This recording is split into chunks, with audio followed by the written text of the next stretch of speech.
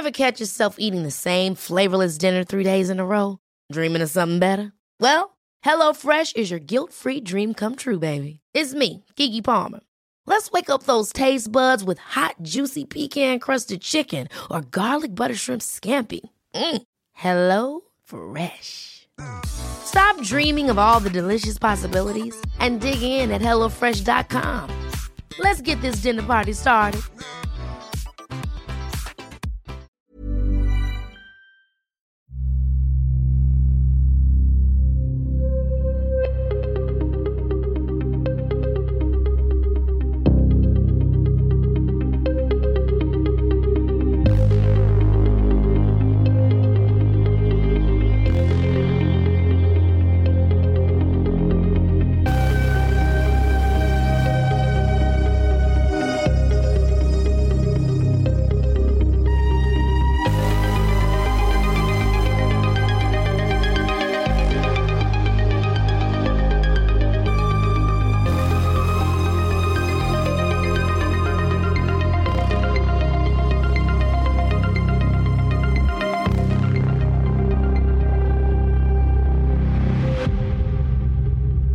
Welcome everyone to episode 25 of True Blue True Crime. My name's Sean and with me as always is my co-host Chloe. How are you? Hi, good. What are we doing here? Yeah, surprise. We're here with the full-length episode despite saying we'd be having the week off. Inspiration struck and we thought we'd back it up. So here we are. Yeah, here we are. Spontaneous inspiration and 15 odd hours of writing at an ungodly hour for you, Sean? Something like that, yeah. Okay. We've just wrapped up our monthly Blue Label episode on Patreon and that's out now. It's a dark one. We might discuss it some more at the end of this episode, but we have some more Patreon shout-outs, Chloe. We do. Hello and welcome to Megs Campbell, MJ Howard, Kaylee, Mike Ring, Kelly Olsen, Shay Reynolds, Zaharia Alina, Aislinn Stein McGee, Jess, Nicole Fales, and Nicola Morton. Thanks very much for the support, everyone. Much appreciated. Today we're talking about a case that was suggested by one of our listeners, Ryan, who mentioned this case in our Facebook group a few weeks back now. I had a quick look at it at the time, but came back to it just a couple of days ago now, and I felt like it was the right time to tell this story and hopefully raise some awareness around it, because it's a true mystery, this one. And it takes place over in Western Australia, about 30 kilometres outside of a small old gold mining town called Sandstone. And while that might sound like a place out of an old Sergio Leone spaghetti western movie, there'd be no Clint Eastwood sashaying into town to save the day in this tale.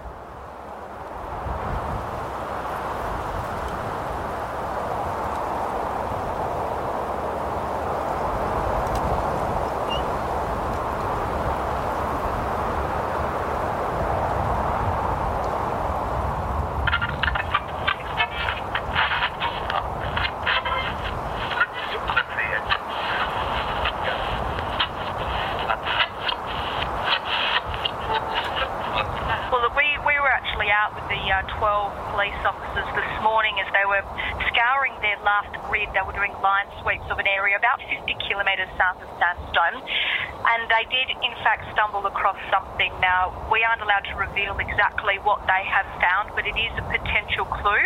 The police have flagged it as items of interest, but we can confirm that these items found are not human remains. At this point in time, we're not seeing anything that suggests criminality. Are you serious?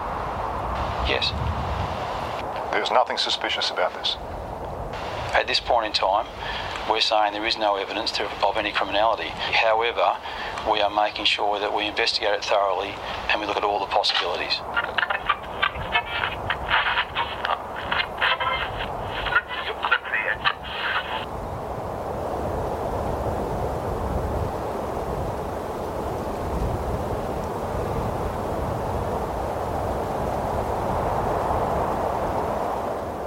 Western Australia is the biggest state on land mass in this country. Alongside the populous regions of Perth and Fremantle are the pristine coastal regions such as Broome, and much of the population is centralised in these larger cities. But further inland are the remote desert regions and outback that our country is famous for, regions such as the Kimberley and the Pilbara. This is harsh, rugged terrain, remote, picturesque, beautiful, and at times deadly. It was actually in the Kimberley that gold was first discovered back in 1885. There'd be further discoveries thereafter, seemingly growing in size and promising greater riches. At Southern Cross in 1888, Coolgardie in 1892, and then Mount Charlotte in 1893. So these finds really brought a stream of prospectors to the area, all seeking their own personal fortunes and glory. And it bolstered the large state's previously tiny European population, which until this time had been struggling to make ends meet. Guys like William Ford, Arthur Bailey, Paddy Hannon, and Tom Flanagan led the way for a generation of immigrants with gold rush fever. Many a mine shaft, pits of untold wealth, were carved out in the red West Australian outback. But like all good things, the gold rush era came to an end and Australians moved on, looking for other ways to achieve financial greatness. Pyramid schemes and cryptocurrency trading is probably a modern-day equivalent where a lone few have prospered and many more have had their dreams dashed. But the old school art of prospecting for gold still lives on in a select niche community of people who, deep down, are still holding hope to find one of those elusive nuggets. And although not probable, it is possible. A few examples of modern-day finds are the Osrox nugget. It's the world's third largest gold nugget in existence, weighing at 23.6 kilograms. It was found by an anonymous prospector in April of 2010 from the Eastern Goldfields near Kalgoorlie. And there's the Golden Stonefish nugget. This is a commercial nugget found by Janet Mears. It weighed just over 7 kilograms and was found in northern Kalgoorlie in 2004. And then you've got the Normandy nugget, which was found by another anonymous prospector in Kalgoorlie in 1995. Now, this nugget's currently owned by an Australian mining company. The 23-kilogram lump of almost pure gold is now worth well over $1 million. But those finds are an absolute rarity. In reality, most modern-day prospectors enjoy the hunt and the ambience and serenity that goes along with the hobby. It's very much a pastime, a time to camp and enjoy with friends and like-minded souls who share a quaint view of a bygone era and secretly like to think the modern array of tools like metal detectors might just one day snare them the motherlode. But 100 years on, many of those mine shafts in the remote desert outback of Western Australia still exist. With the passage of time, have become dilapidated and treacherous. Some even have rotted wood boards concealing their entrances, effectively making them hidden trapdoors for the unsuspecting prospector straying from the beaten path. The remoteness of the area is only matched by its sheer size and disorientating facade. With over 1 million square miles of nothing and everything a mirror image of itself, it's a very easy place to get lost. And if you do lose your way, it's not only your chance of finding gold that you could lose, it could also be your life. 47-year-old Raymond Callett and his wife, 49-year-old Jenny Callett, were preparing to head off on a prospecting trip in March 2015. The couple came from the suburb of Beverley in Western Australia, which is about an hour and 45 minutes east of Perth. Ray and Jenny were both on their second time around, having both been married before. Jenny had 3 children to her former partner, Jim Keegans. They were named Darcy, Kelly and Brittany, and Ray had 2 kids of his own named Charmaine and Melanie. The pair worked for a company named FMG at the Cloudbreak mine, and they were avid campers and outdoorsy people. They had a good working knowledge of the outback, basic first aid, and a good awareness of their health and safety in the often harsh outback. Ray was a particularly cautious guy and exemplary with his safety precautions. For example, he'd wear a rope around his waist with a chain attached that would drag along the ground behind him, so on the off chance he lost his way, he could retrace his steps. But he was a fun-loving bloke at heart. Described as larger than life, he was a diligent worker and loved nothing more than to finish an honest day's work, knock back a few beers, and have a hearty chuckle with friends and family. Jenny, too, was a very capable woman and very aware of her own safety when heading into these remote areas for a camping or a prospecting trip. But more than anything else, Jenny was said to be extremely loving and caring, a woman of great fortitude, with a spirit and personality that matched and complemented that of her husband Ray. Everyone adored Jenny and Ray, and the only thing they loved as much as one another and their children was their beautiful Great Dane named Ella. So on March the 19th, 2015, Ray, Jenny and their pup Ella headed off towards the remote outback town of Sandstone. Sandstone is around 730 clicks northeast of Perth, so it was a fair hike for them from Beverley. Sandstone is a very small community in an isolated area. It has around 90 people living there. It has a history of gold mining and prospecting, and the Callets were planning on setting up a camp at a spot called Bellchambers. This was near an area called Tabletop, which was about 30 kilometres out of Sandstone, the only slither of civilization around these parts. But the trio weren't alone. Along for the trip was their friend named Graham Milne. The Callets had worked with Graham, and he was known to their family as a good friend and very close to both Ray and Jenny. Graham had taught the Callets most of what they knew about prospecting. He was quite experienced in the art form, I guess you'd call it. Indeed, it was mostly his equipment the trio would be using on this trip. Ray and Graham had researched this area in particular quite a bit and come to the conclusion it'd be a good spot to go. Graham had been there before, and there was potentially a few areas that old-timers might have overlooked. Graham was very much one of these blokes who liked the ambience of the hobby, the bush, the freedom, and the open space. And it was likely this aspect that the Callets were planning to enjoy as well as they drove via Paynes Find down Sandstone Road to their camp at Bellchambers. Along with an ample supply of camping equipment and food and water stores, they had with them 2 quad bikes, 2 cars and 2 trailers. Over the next couple of days, it's likely the trio conducted their prospecting activities in the area, hoping to strike it lucky. Graham had taught the couple abseiling, it was said, so perhaps they went down a few mine shafts, who knows. What we do know is that in typical prospecting style, Ray, Jenny and Graham hadn't told anyone precisely where they were going. Family and friends knew they were away prospecting, sure, but the location on these trips is often kept on the down low. The reasoning for this being that prospectors generally don't want others knowing where their special spots are. If they hit the big time and find a big chunk of the gold stuff, the last thing anyone in that situation would want to do is share that knowledge. Splitting $1 million several ways isn't as appealing for obvious reasons. On March the 21st, Jenny cooked up a big breakfast for the trio, and at some point, Ella the Great Dane became distracted by something and took off running. Ray got on his quad bike and Jenny borrowed Graham's, and the pair took off in 2 different directions after Ella to try and round her up. Apparently this wasn't the first time on the trip Ella had taken off. Back at camp, Graham decided to tidy up and head off prospecting for the day. In fact, he went for the entire day and most of the night and didn't see his friends during this time.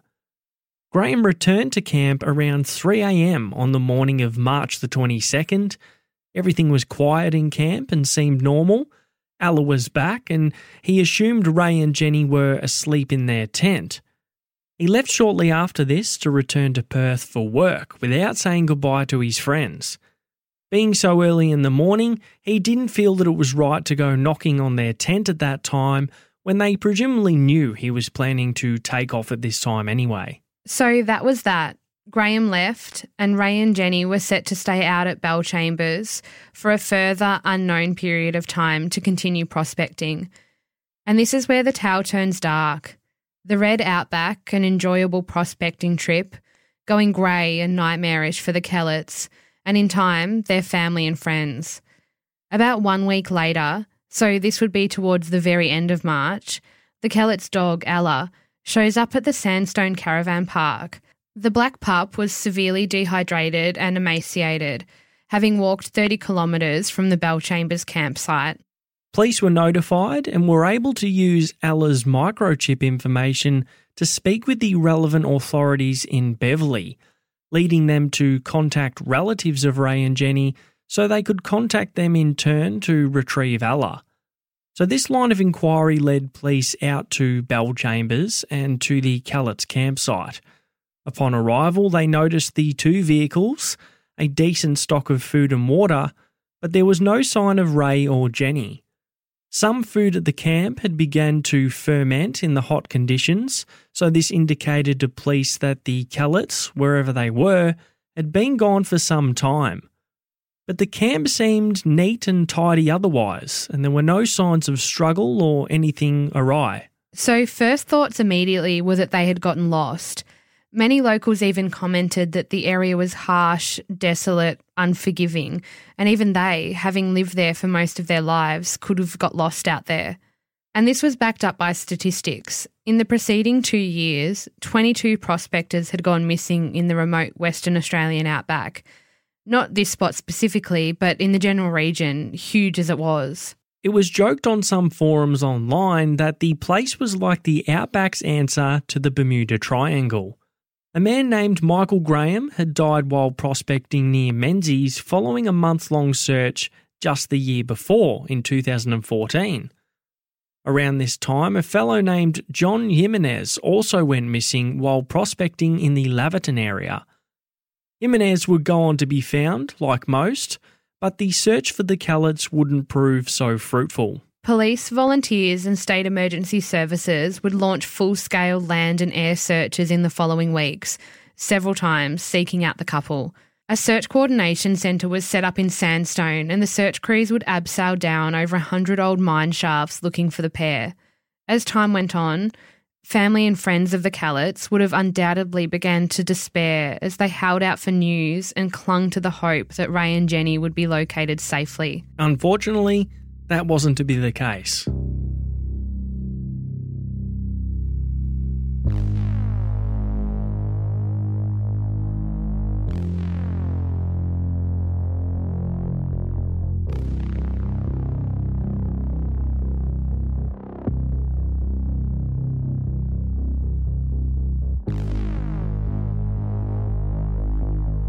In April, about 3 weeks after Ray and Jenny had gone missing, police discovered decomposed remains at the bottom of a disused mine shaft located approximately 2 kilometres north of the campsite. To begin with, police didn't think the body was Ray's or Jenny's due to the state of decomposition, but ultimately the remains would be forensically tested and determined to be that of Raymond Callett. Police took the initial stance that there was nothing to rouse suspicion, that there was no indication of any criminality. It was said that his injuries were allegedly consistent with the 12-metre fall into the mine shaft, but there were a number of oddities that would surface in the ensuing investigation that would have many people thinking otherwise. While police couldn't detail Ray's cause of death, they did confirm he wasn't shot or burnt, but there was a possibility that he had been pushed. Paranoid as that sounded, there were factors that led suspicious minds in this direction. Ray didn't have a shirt on, and you get guys like that. It hits 25 degrees, they pump out a few sets of push-ups and show some skin in kind of like a primal display, like a peacock preening its tail feathers. But Ray Callett wasn't one of those guys, according to his family. He wasn't one to go parading around with his shirt off. You could contend that maybe he got a bit hot in the arid climate while prospecting. It was a warm time of year. But then that contention highlights another strange factor. There was a noticeable absence of any prospecting equipment found around where Ray's body was discovered, both under and above ground. So if he had been prospecting, where was his equipment? We mentioned he fastidiously wore that rope and chain when prospecting for safety reasons. So where was that? This wasn't the only gear that was absent from the location Ray had been found and the campsite. A metal detector, a detector coil, and a GPS were also missing. Additionally, Ray's wallet was also found with no cash. Some pointed to this being odd for a bushman heading into the outback without an ATM in sight. That's a debatable point in this day and age. You could also ask, why would he even need cash out there with all of the other supplies? But it was potentially in keeping with Ray's personality to keep some cash on him. Also in line with that was the couple's keys being found inside their vehicles. This was something family pointed to as being odd, because Ray was OCD with his keys, apparently. He'd even taken his gun safe keys with him because he didn't like leaving them lying around at home. Again, a subjective point. Ray had taken his rifle with him, so it's also logical to think that's why he had the gun safe keys, so he could get the rifle, then put it away as soon as he got back home. But speaking of his rifle, this was discovered in the back seat of Ray's car fully loaded. It was quickly pointed out that this was another strange point, for when safety reasons, it's highly unusual to leave a firearm sitting in a vehicle or anywhere for that matter, loaded with ammunition, unless it was intended to be used immediately. A can of pepper spray was also found nearby between the camp and where Ray's body was located. The couple's quad bike was also found around 500 metres from the camp, another point that didn't add up.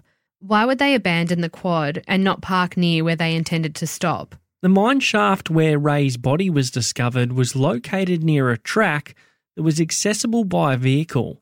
It wasn't amongst some undulating rocky outpost, this mine shaft. So that further supported the possibility that someone could have backed up a car and dropped or pushed Ray down the shaft. But the most glaring mystery after the discovery of Ray's body was Jenny's vanishing. There was no sign of her. If something had happened to her, surely her body would be nearby too.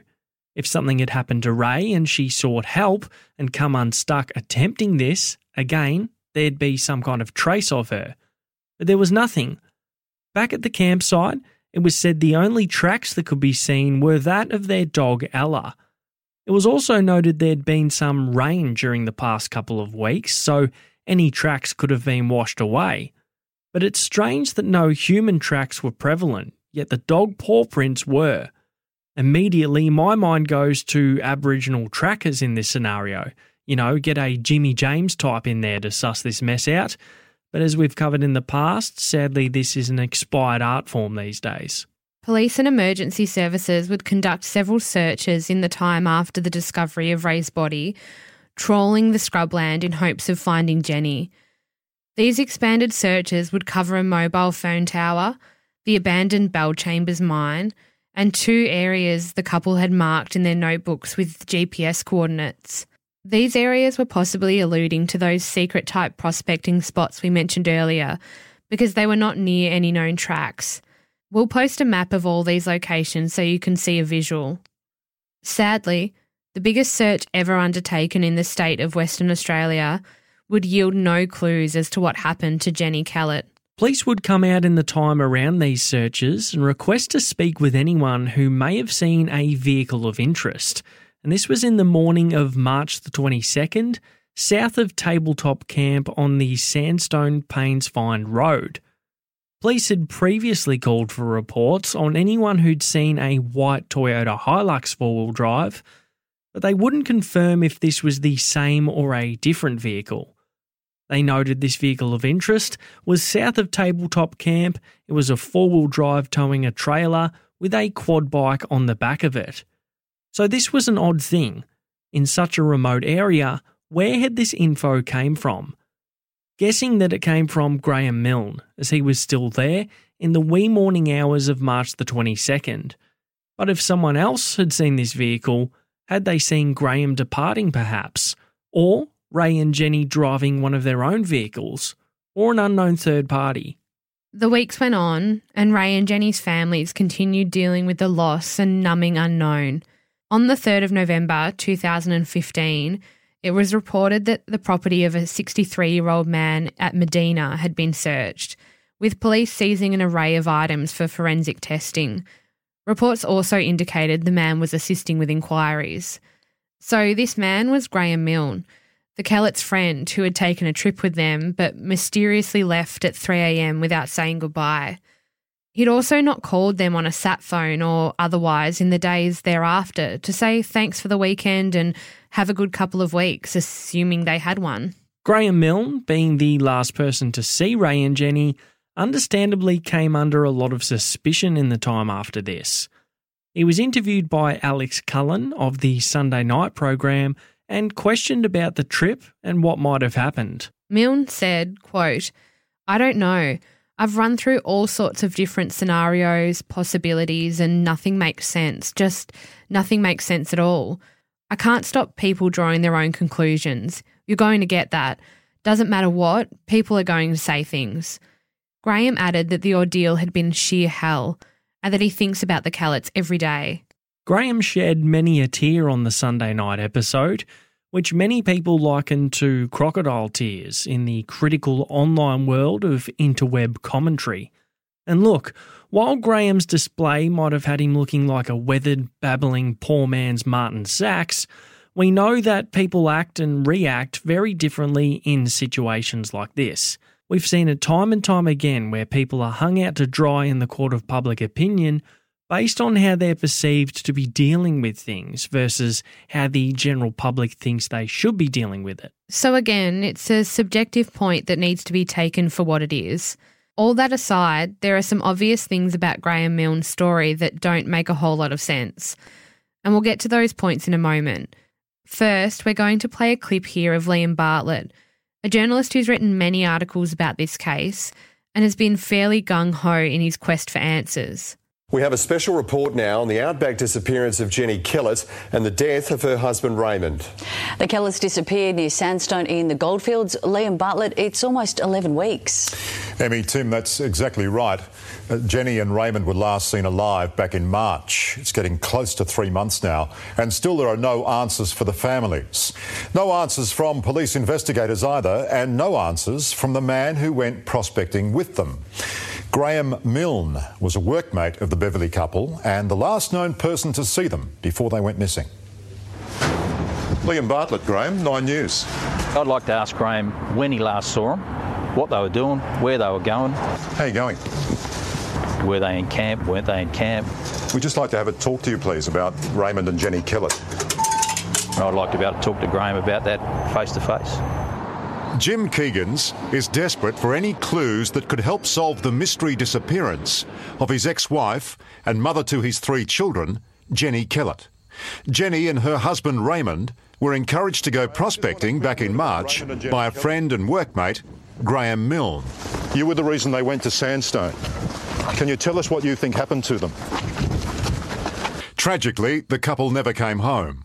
An initial police search discovered Raymond's body at the bottom of an abandoned mine shaft. 90, very decomposed. Jenny was nowhere to be found. Police returned for another, more extensive search 4 weeks later. But again, no trace. A public plea for information centred on missing prospecting equipment that police thought Jenny Kellett may have discarded. All the prospecting gear that the police want found, it's all yours, Graham. The metal detector, that's yours. I know the detectives have talked to you. What have they said to you? Graham, why won't you talk to us? There's a mother still missing. Graham Milne taught the couple how to abseil and introduced them to the world of amateur prospecting. He's told police that he left their shared campsite at Sandstone early on the morning of Sunday, March 22nd, in order to return to Perth. They've interviewed him in relation to it. I know he went back up to the site and was helping police with showing them where they'd been prospecting and things like that. The police refused to discuss this case, and it's not surprising. Just 10 days ago, the investigation ran into a brick wall when at least 2, possibly 3 of its senior detectives were stood aside over an internal investigation into a bungled murder case that they worked on back in 2010. For the Kellett family, that means more delays and even more questions. The guys that have been on the job since the start all seem to have disappeared. And now we've got a new cast and crew coming in to look at a case that's been in the system for 10, 11 weeks. Jim is hoping that some of the blank spaces in this grim mystery may be filled by Jenny and Raymond's friend, Graham Milne. Although there is no suggestion Graham is a suspect in this case. What condition were they in when you left them? No comment. Out of my road, please. Well, what did they say to you? Out of my road. We really need to find Jenny find out what happened and give everybody some closure. Let the kids know what happened to Mum and put this thing to bed. So Jenny Kellett's adult children know that the chances of finding her alive, obviously now, are incredibly slim. But either way, Tim, Emmy, they just want to know what happened and where their mum is. So obviously there's some fired up people wanting answers here, and understandably so, for the grieving families coping with loss and the unknown. So before we get into a few points on Graham Milne's story, we just wanted to reiterate that he's not been deemed a suspect by police. We're certainly not suggesting he is. Couldn't be clearer about that. He's been cooperative according to police, and as noted in the clip there, he re-attended the site with them. And by all reports, the family regard him as a close friend and a decent man. Indeed, it was Jenny's own kids who said in the Sunday night program that he was a regular visitor and a good bloke. But what we can say, to the layman anyway, there are a number of things in his story that don't add up. And these are the things that Jim Keegans, Jenny's ex-husband, is probably referring to in that clip. Again, Graham may well have explained all of this to police to their satisfaction, and there could be entirely plausible reasons for these things, and the gaps may well have been officially filled in. But the gaps still exist for many in the public who don't have access to the sealed investigation file. Here's Bartlett again on Radio 96 FM, speaking with Carmen and Fitzy. Liam Bartlett with the news in brief. A fight has erupted between a group of Australians during a baseball game on the side of the Mitchell Freeway. Now they're demanding the state government use pepper spray. I think Liam Bartlett's good. Nice bit of kit, that, isn't it? Yeah, great story. Liam Bartlett, very good morning. 9 News, Sunday Times. Yeah, Blackers. How are you, mate? Fitzy, Carmen. I'm glad we kept in there the lady that loves Liam.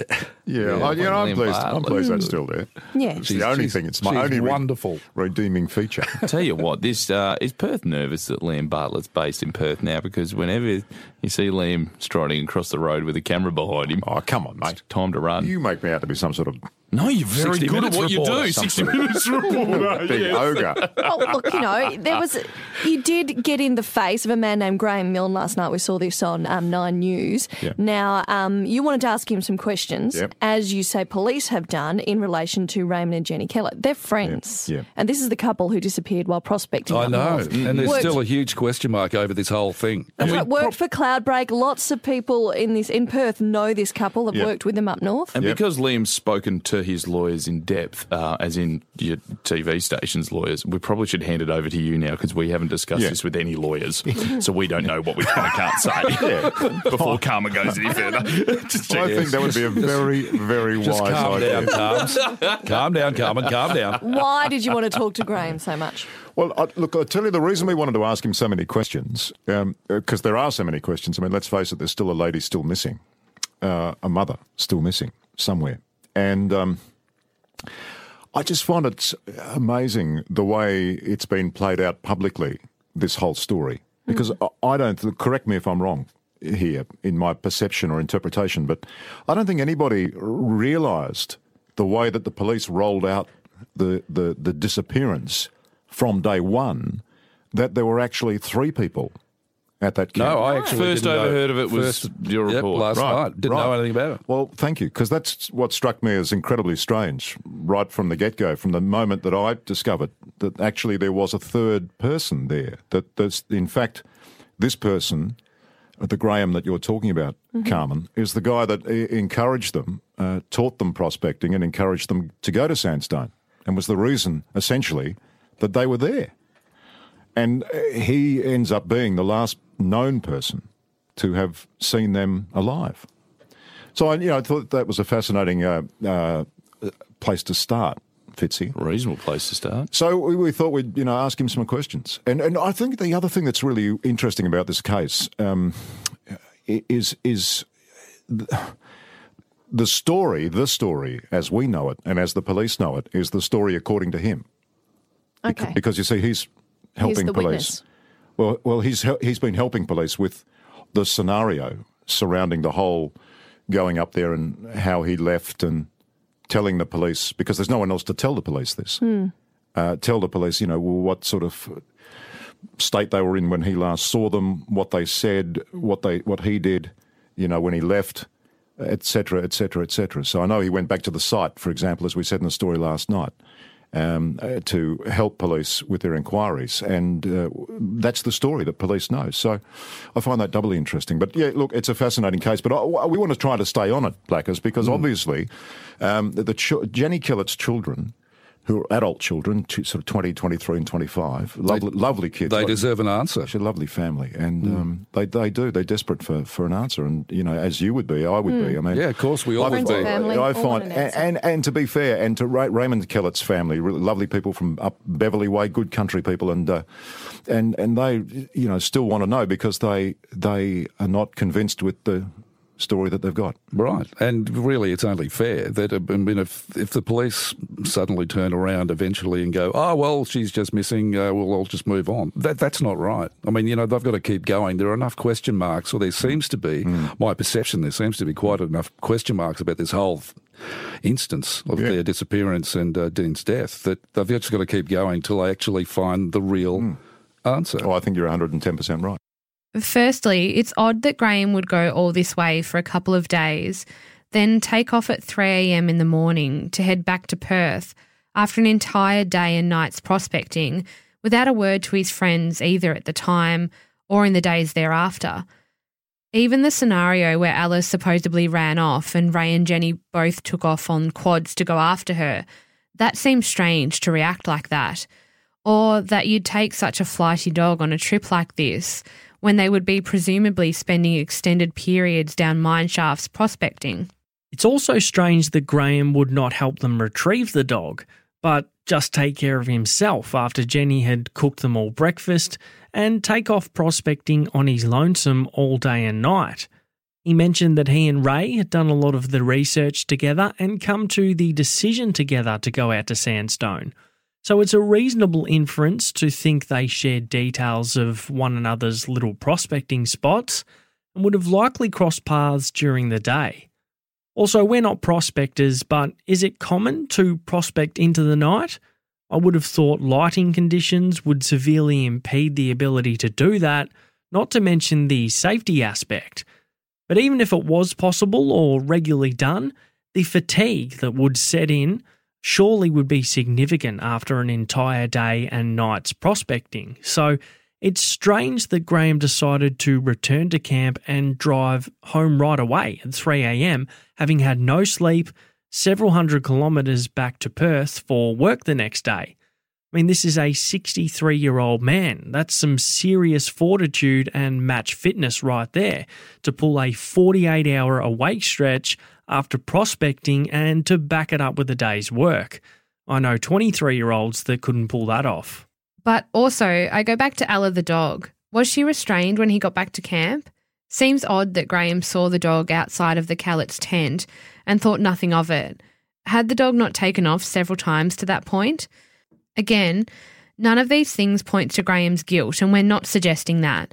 We are just saying they are points in his story that we have that we could do with further clarification. And there may be very reasonable explanations for these things that completely remove that doubt. It might be a done thing to prospect through the night. Ella might have been a flighty dog who the Killetts just loved to bits. It might be a known thing that you don't share prospecting spots and go it alone, even when going with friends. And the early morning departure, long-haul drive, might be entirely consistent with Graham Milne's personality. He might have pulled many trips like that before. If this was the case, then we have some consistency. Instead, there exists only ambiguity to this day, with the limited snippets of this story we have from Graham Milne and the police file, which is understandably sealed tight. At the 12-month anniversary of the Kellett's trip, Ray's brother released a statement on behalf of their family. The statement asked for anyone with information to come forward to authorities. He said, "It's been 12 months now since Ray and Jenny left home to travel north on their fateful prospecting trip. These 12 months have taken a heavy toll. It has been the family's belief from early on that foul play was involved, although the motivations for such a thing to occur to them is inexplicable. Ray and Jenny were a hard-working, family-orientated, loving couple with hearts of gold who travelled to Sandstone primarily to get away from it all, and secondly, with the hopes of striking it rich. The subsequent events and lack of closure have been devastating. Although we now have Ray in body and have celebrated his life through a funeral, we still do not have Jenny back, nor are we any closer to finding out what may have happened. Western Australian Police Minister Michelle Roberts subsequently announced a $250,000 reward for information to solve the case, and the local pub at Sandstone has a little tribute there for Ray and Jenny. Their kids too have released a statement acknowledging police efforts and asking for people who might know something to come forward. The statement read, "The last 2 years have seen our family caught in an agonising and exhausting limbo, desperate for answers and for closure. We are thankful that the police are still actively pursuing answers for our family and hope that the offer of a reward may bring together the missing pieces of our family's tragedy. We urge anyone with information to please come forward and bring our family some peace." So that's very sad for Jenny and Ray's family. Ray's fate, obviously, but the lack of closure and not knowing what has happened to Jenny would also be almost paralysing at times, you would think.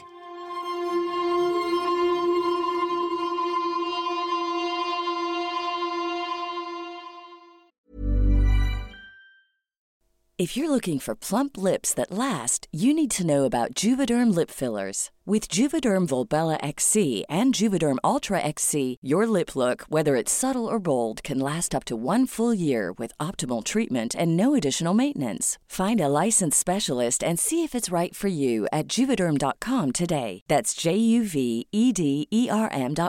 Add fullness to lips in adults over 21 with Juvederm Volbella XC or Juvederm Ultra XC. Do not use if you have severe allergies or a history of severe allergic reactions, or if you're allergic to lidocaine or the proteins used in Juvederm. Tell your doctor if you have a history of scarring or taking medicines that decrease the body's immune response or that can prolong bleeding. Common side effects include injection site redness, swelling, pain, tenderness, firmness, lumps, bumps, bruising, discoloration, or itching. As with all fillers, there's a rare risk of unintentional injection into a blood vessel, which can cause vision abnormalities, blindness, stroke, temporary scabs, or scarring. For full, important safety information, visit Juvederm.com.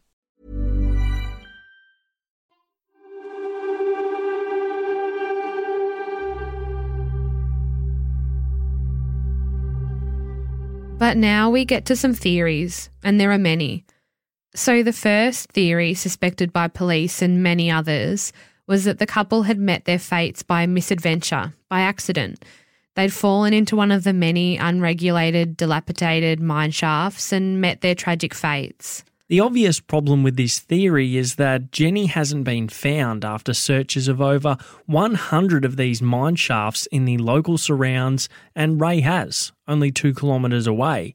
But then you could hypothesise that perhaps Ray had fallen, Jenny had left to get help, possibly on foot or flag someone down, and something had subsequently happened to her, either at the hands of a third party or the harsh outback. Sounds far-fetched, but these things do happen. In 2015, a 27-year-old plumber named Dane Kowalski was found dead in the desert after an extended search in the remote desert beyond Cooper Pedy. And it turned out he'd been bitten by a snake. He'd left a note behind saying what had happened. So these things do occur, and it's possible Jenny's body just hasn't been found. She might have had that missing prospecting gear on her, although it was a heavy load to carry, as I understand. But whenever you're discussing theories, before getting to the seemingly more sensational, you have to address the age-old Occam's razor principle of the most simple explanation being the most likely. So I'd put forward, what if Graham Milne was telling the truth and the dog had taken off, and while Ray and Jenny were trying to round her up and Graham took off to prospect, Ray fell down the shaft trying to get their dog Ella. Maybe she'd gotten close and he panicked, didn't want her to fall, subsequently slipped and fell himself. Might explain why the quad was left in no man's land, why he had no gear with him. He might have stopped and gone after her on foot once close. It's possible. But again, it doesn't explain Jenny's movements and it leads to more questions. Presumably she returned to camp on Graham's quad that she borrowed, because I'm guessing he took that back with him to Perth. Again, that would mean he would have had to load the quad upon his return at 3 a.m, which surely would have meant starting it and potentially waking his friends if they were indeed asleep in the tent. Wouldn't they have stirred and roused to say goodbye? More questions with no answers. Now we get to the theory of foul play. So there's certainly a number of indicators that stand out to family and friends as being inconsistent with Ray and Jenny's normal behaviours. While that can be insightful, it's also easy to misconstrue and weigh more heavily. This was reportedly only their second time prospecting, so they could have still been establishing new behaviours. Still, it's odd that things like a loaded gun and pepper spray were located, indicating security measures, yet keys were left in car ignitions. Those points are in opposition to one another. And the reasons for foul play? Well, it could be random, a thrill killing, but that's rare and unlikely. A comment I saw online in a prospecting forum probably says it best and leads neatly to a more likely reasoning behind this. With gold comes greed. Did Ray and Jenny strike it lucky and come across their golden windfall, and someone caught wind of this and wanted not just a piece but the entire chunk for themselves? Was that someone the Callets knew, or someone they didn't? Someone random, or someone they'd stumbled across on their trip out there perhaps? This third-party four-wheel drive we've heard the police mention. You know, money does funny things to people, no doubt about that. They can be driven to despicable acts in search of financial prosperity. Still, there's holes in this theory too.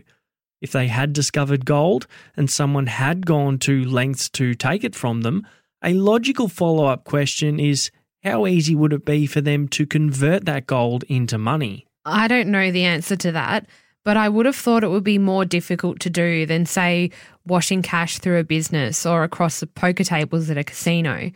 Perhaps that's a question for any knowledgeable jewellers or metal merchants out there. Is there a way to convert gold to cash without raising too many alarms or leaving a paper trail? Another angle to consider here, and it's a tough one to discuss, but it's the possibility that Jenny has done a runner for a range of reasons. Maybe something happened between her and Ray, something with a third party, something linking back to the gold maybe. It's a bit of a wilder and speculative angle that it'd be remiss to not at least point out. But of the theories, it has to be the least probable because of how out of character it would be. All reports of Ray and Jenny were that they were inseparable and in a loving relationship. Jenny herself was a loving and caring mother. You know, to think she'd left with someone or done a runner because she'd found a chunk of gold seems quite far-fetched. Especially when you consider she would have been leaving not just her 3 kids but her dog behind as well. So it's a wild card, that one. In that prospecting forum I mentioned before too, a user named Metamorphic mentioned something along the lines of tracker dogs losing the couple's scent would indicate they'd been picked up in a third-party vehicle or perhaps even a chopper. While there's some logic behind the tracking dog comment, I would think someone would have seen and heard a chopper, remote as the area is. Also, I'm not sure if tracking dogs were used, I haven't read that, although it's a reasonable inference to make considering the searches conducted. This user also mentioned that if Jenny had perished above ground, circling eagles would have pointed to her resting place. Again, we're no experts on birds of prey, so if anyone listening is, please feel free to reach out to us. Do eagles, hawks, other carrion-seeking Australian birds circle decomposing bodies like, say, a vulture would? We've already had a Bermuda Triangle comment. I don't think we'll go down the extraterrestrial path here. I think those can be reasonably discounted. But that's just it when it comes to the theories on what happened to Raymond and Jenny Callett. Both cases remain open with the aforementioned reward in place. And there's 2 families and many friends still hurting and grieving and searching for answers here. If anyone has any information on the whereabouts of Jenny Callett or the death of Raymond Callett, please contact Crime Stoppers on 1800 333 000 or you can visit crimestopperswa.com.au and report your information anonymously if you wish. So many unknown things here and parts that we don't have answers to. It's super frustrating. I guess my thoughts are around that. I'm so sad for their families and that they haven't been able to lay Jenny to rest. I tend to think that maybe something happened to them, especially if they had started out prospecting. The bush is an unwieldy beast, and I think people sometimes underestimate it, even if you are from around that area and do have safety precautions. One unexpected thing goes wrong, and that can be it sometimes for people. I don't know about the other theories or the foul play. I'm not quite sure anything like that happened, but I definitely do wish that Jenny was laid to rest and is at least resting in peace now. Sean, your thoughts? Yeah, it definitely seems like like we said, the most logical sort of explanation.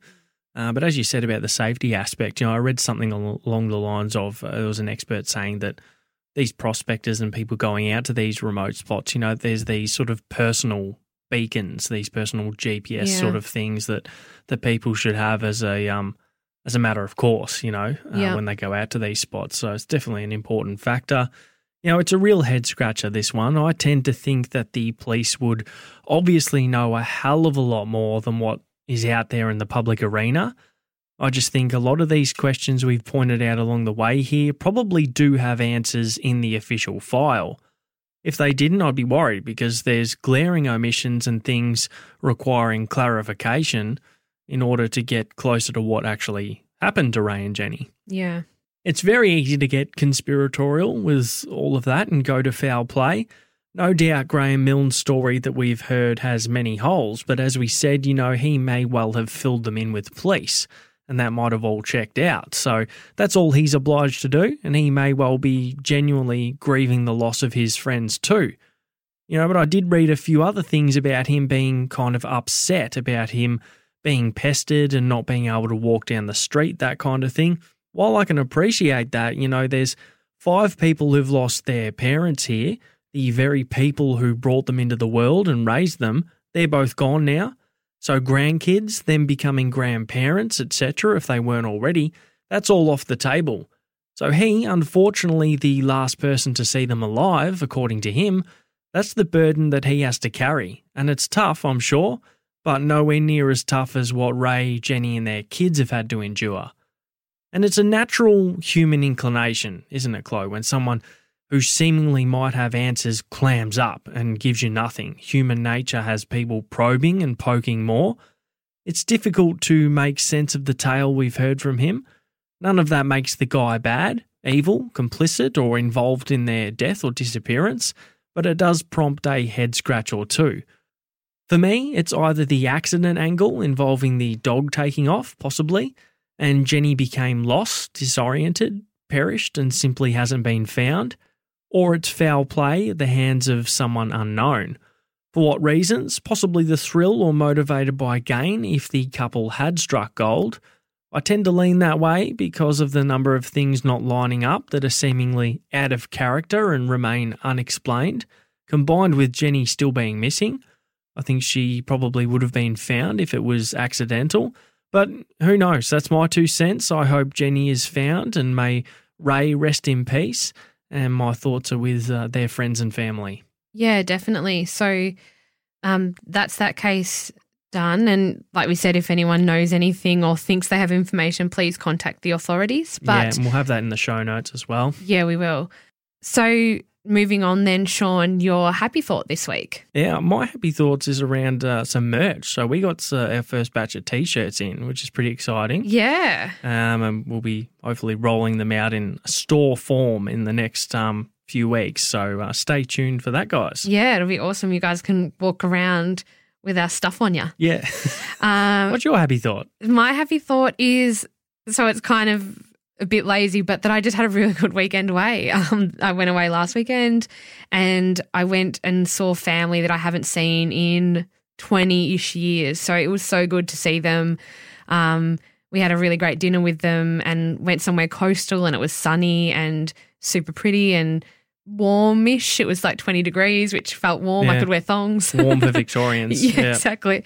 So that's mine. It's back to the grind now, but it was a good weekend. Good. Glad you enjoyed yourself. I did. I'm glad you're back. Thank you. Yeah. I mean, we didn't not see each other for the right amount of time, but thanks. Just knowing I'm around. Yes. Okay. So if you have any case suggestions, feedback or questions, you can email us at truebluecrime@gmail.com. You can join our Facebook group, which is called True Blue True Crime Podcast, and you can find us on Instagram by searching True Blue Crime. If you'd like to support the show, you can head on over to our Patreon page. The link is in the show notes.